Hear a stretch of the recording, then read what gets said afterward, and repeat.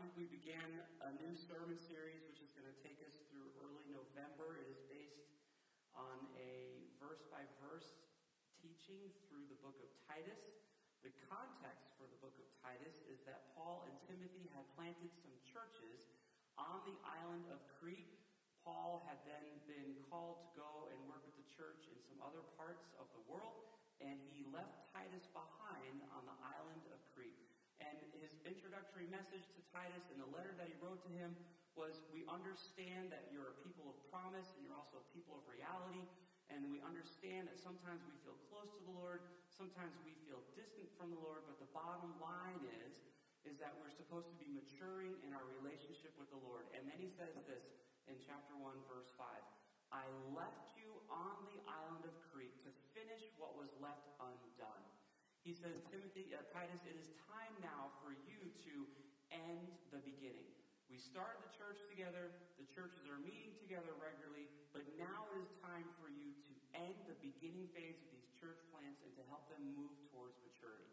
And so this morning we're going to pick up the text in 1 Timothy chapter 5, 1 Titus chapter 1, beginning in the second part of verse 5, as Paul gives Titus specific instructions for what it means at that time for the church to end their beginning and to move to the next phase. And so if you have your Bibles this morning, please join me in Titus chapter 1. The words will also be on the screen. Paul writes to Titus, the reason I left you in Crete was to set right what was left undone, and as I directed you to appoint elders in every town. For the churches in Crete at that time, the way that they needed to finish what was undone, to end the beginning, was that he asked Titus, you need to go and find pastors and call them to the work of the ministry to consistently lead and teach the churches that we have planted. And so throughout this series, we're going to be talking about what the practical application was at the time when this book was written. And then we'll be talking about what I hear the Lord telling us concerning River Church. And then, of course, as we move into a time of communion, a personal practical application as well. So Paul continues with Titus, and he says, I need you to appoint elders in every town. A lot of times when we think about pastors, and we wonder, where do these guys come from? And what makes a person, what's wrong with them that they decide that they don't want to have an actual job and be a pastor instead? Because what on earth do pastors do anyways? I can only speak from my own experience, and that was I was minding my own business. I wasn't trying to bother anybody, and yet I heard the Lord specifically call me to be a pastor in a local ministry. And well, Josh, how did that happen? That sounds kind of weird. Was it in prayer? No, the phone rang, and my pastor offered me an invitation to come and join him in ministry. And I said the only thing that is a rational person would say when being invited or appointed to be a pastor of a local church, I said no, not at all. Thanks anyways. I'm humbled that you would consider me. And I went back to being a normal person because that's just normal. Normal people don't aspire, I don't think, to be pastors. They have to be appointed. And this appointment has to be received. And the only way that you would ever receive this appointment is if you actually felt that you heard from the Lord. And I know for me, after I said no, there then became a disquiet in my spirit. I couldn't stop thinking about the opportunity that was offered to me. Never in my life had I wanted to be a pastor. I thought pastors were kind of useless. If you're going to work and serve the Lord, why don't you do it in a practical way where you can actually tell that you accomplished something that day? And hence my time as a missionary pilot. So many pounds were moved. So many people were moved. So many people didn't die. So many aircraft were maintained. It was very practical. Why would a rational person seek to serve the Lord in any other way? Who really wants to talk to people about their feelings, not me? And that was kind of my view of pastors until I was offered an opportunity to be one, which I rejected. But then the Lord began to do something in my mind, and he began to teach me and to help me understand that my understanding of what a pastor is and the opportunity available to people who are pastors was way beyond my immature understanding of what a pastor was. And so over the next few months, as I couldn't sleep, I couldn't stop thinking about it. I kept Trish up to all hours of the night talking about this opportunity.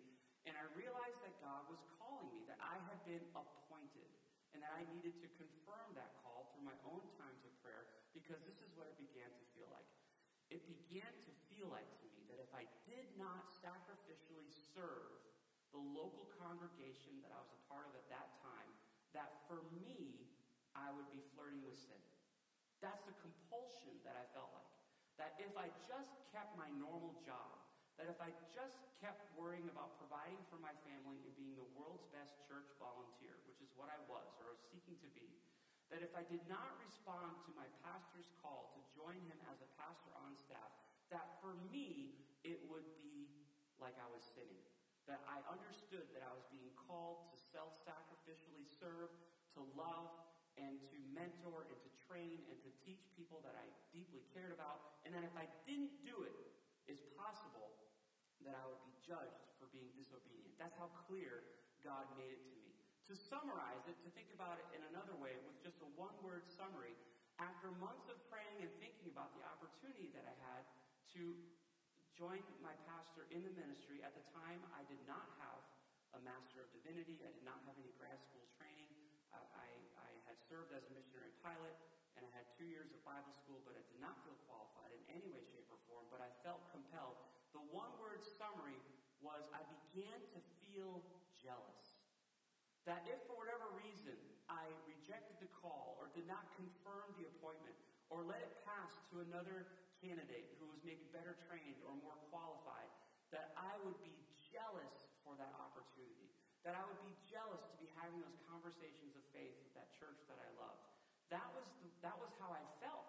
That no way could I let another guy have this opportunity because it was for me. That God had changed my heart, and regardless of my own sense of insecurities and lack of preparedness, that I couldn't do enough.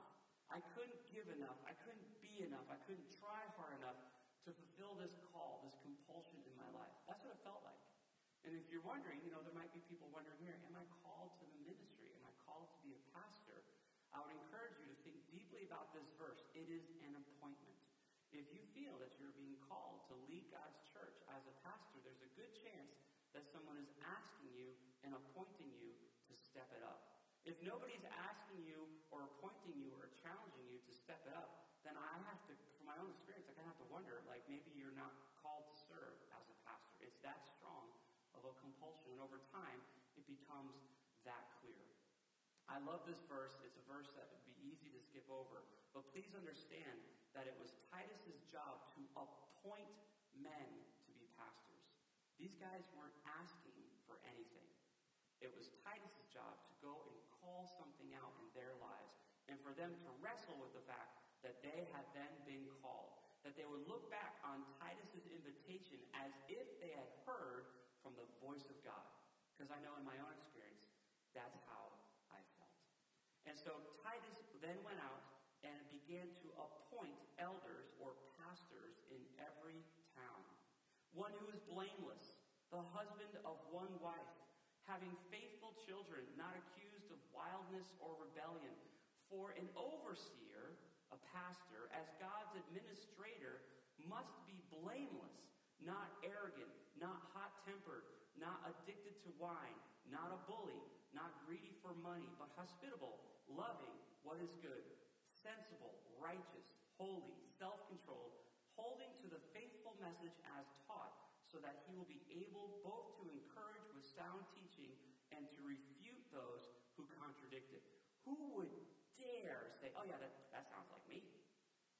Holy, blameless, not addicted to wine, I'm not a bully, basically because of my size, not because of my intent. If I actually had more muscles, I probably would be a bully, but I would just get pounded if I tried to bully any of you. So, who on earth would say, yeah, that's totally me, that's obviously me, I'm definitely the guy, I'm supposed to be a pastor. Nobody would say that. You're appointed. Somebody has called you to that, specifically God. And usually it's another local leader. Usually it's another pastor who has observed your ministry and has observed your life and then puts a call on you to come and join them or to start something. And so again, not only does this call come from the outside, from God, through usually another pastor, it also has to be accepted. And that is the only reason, with great fear and trembling, that anybody would offer themselves as a pastor, understanding this list of qualifications. I know I just read through it quickly, but in my times of study of the passage, I couldn't help but notice that one qualification is repeated twice. Did anybody notice it? It'd be really amazing if you did, because I did read it really quick. One of the qualifications is listed twice. And if you look at the qualifications, you can kind of break down the qualifications as personal qualifications or family qualifications or qualifications of personal moral integrity, and then qualifications that are more publicly visible and outside or workplace qualifications.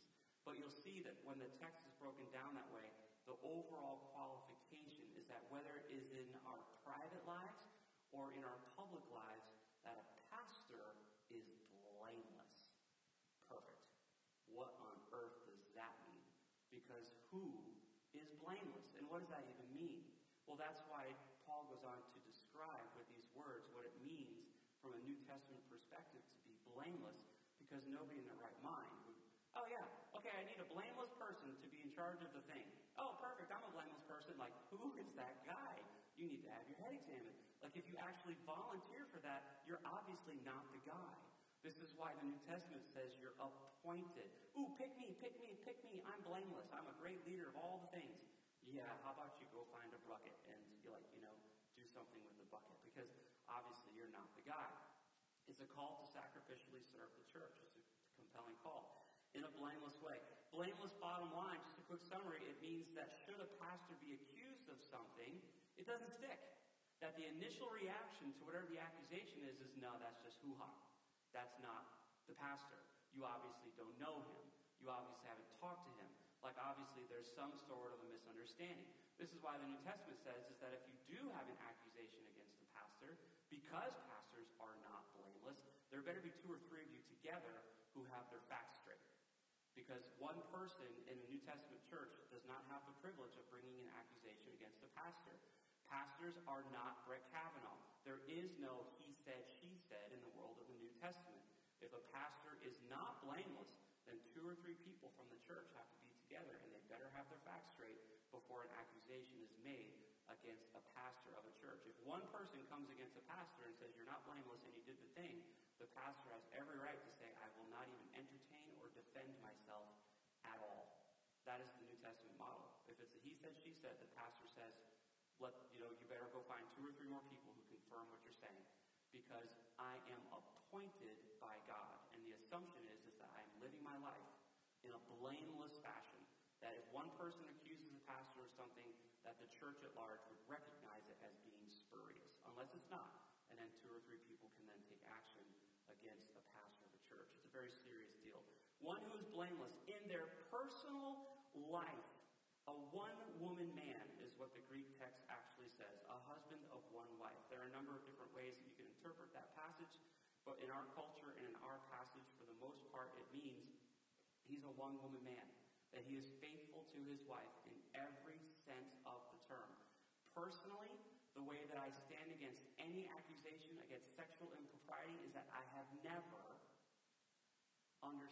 underline, nor will I ever meet with a woman alone in a closed-door setting. If ever accused of sexual impropriety, it's very simple. It didn't happen. I'll only meet with women with a third party present or in a very public place.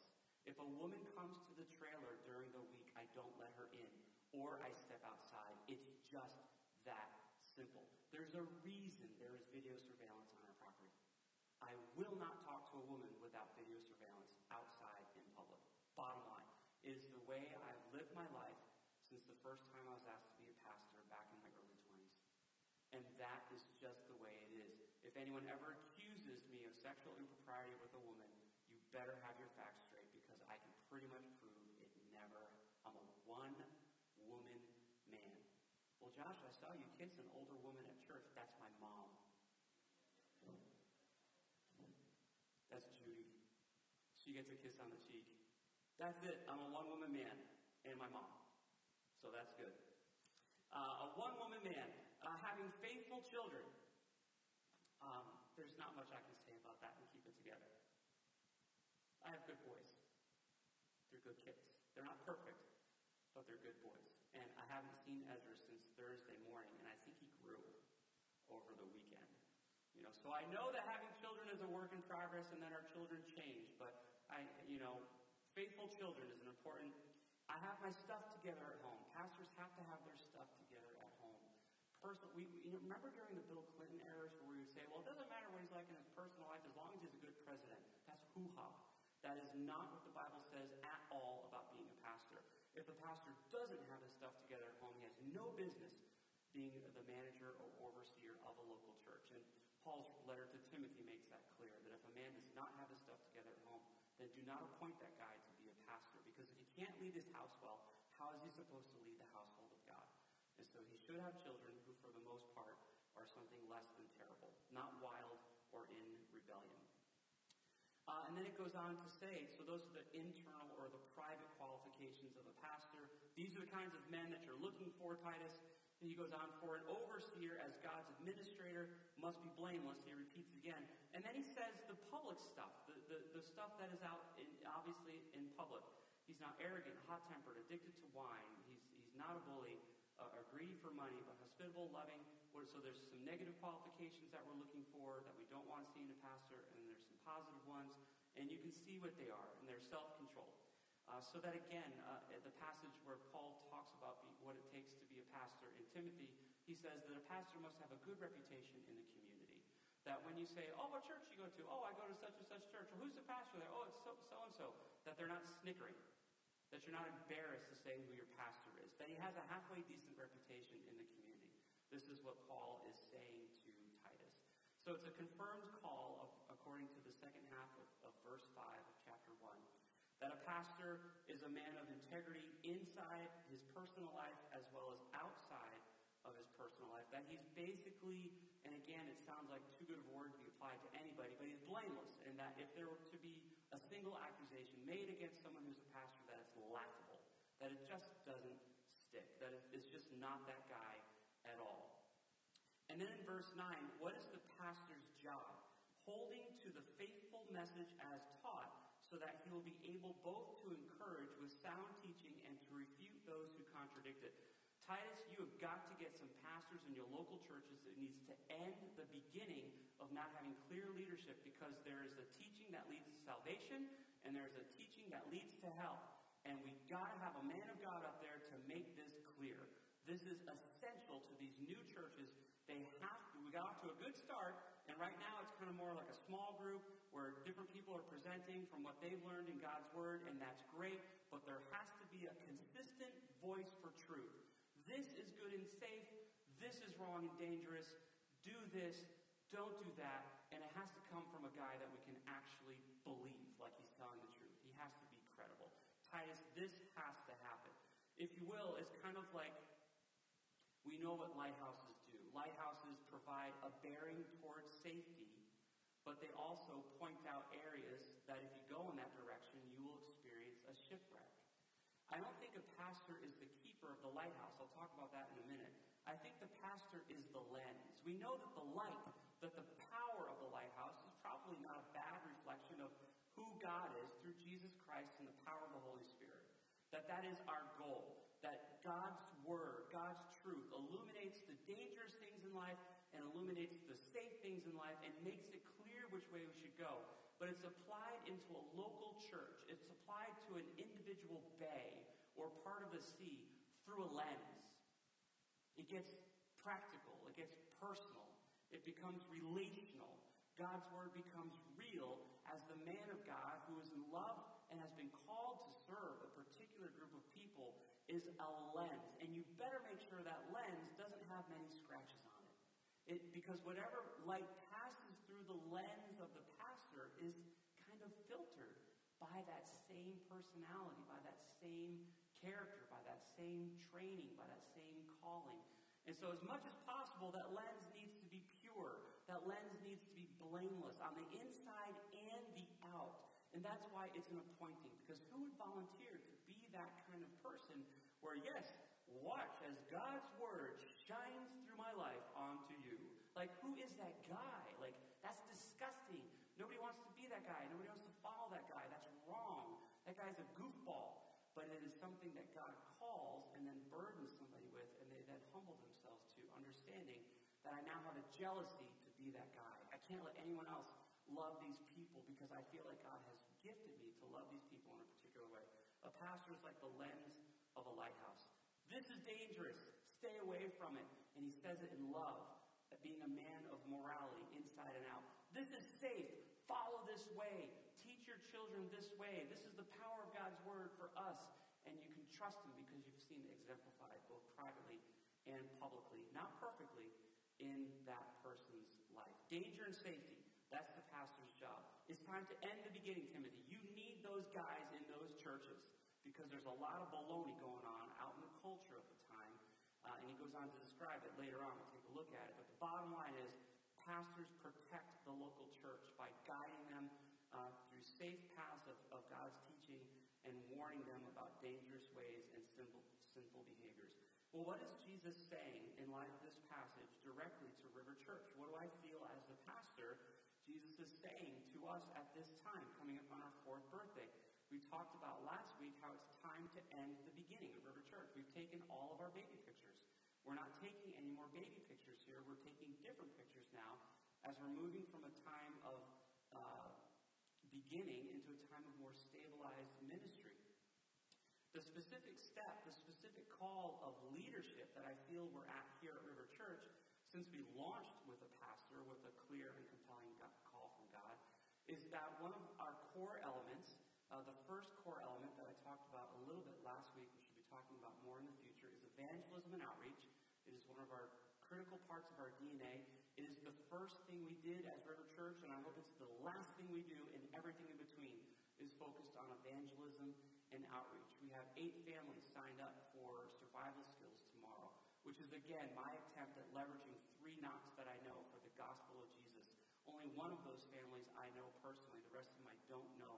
Maybe they go to church, or maybe they don't. But we're going to be sharing the gospel in this survival skills context tomorrow. Evangelism and outreach. It's not something I'm asking you to do. It's something I'm asking you to join me with. It is part of our core DNA. We must always be sharing the gospel with those who have not heard, that we must share our love for God with the love for our community. The second that happened very quickly is volunteer leadership stepped up.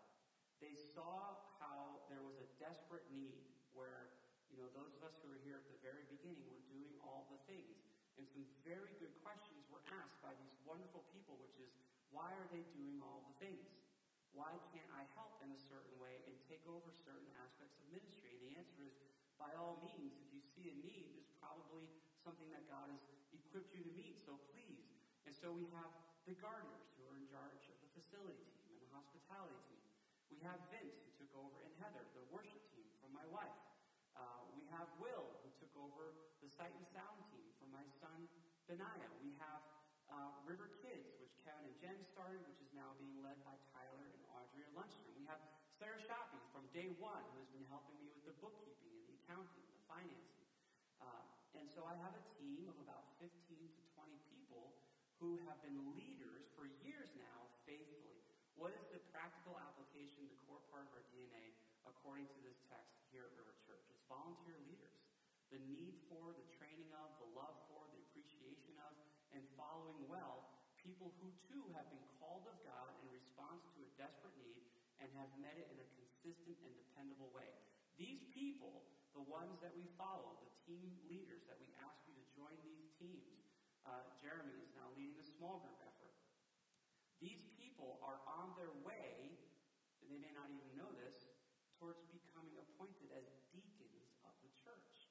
Now, deacons are not addressed in this passage, but the actual practical application of where we're at as River Church is we are heading that way. As we have our 4th birthday and move to our 5th, these families, these individuals, these men, these women have been faithful in their service, and they too meet the same qualifications as I do as a pastor, save one exception. They're not called to teach publicly. They're not the lens of the light. They are the light keepers. They are the ones who are helping me see that God's word is practically applied in a personal way week by week as God blesses me with vision and direction and preaching for the church, it is my volunteer ministry leaders who all in their own right as of today, in my opinion, are qualified to be deacons of the church.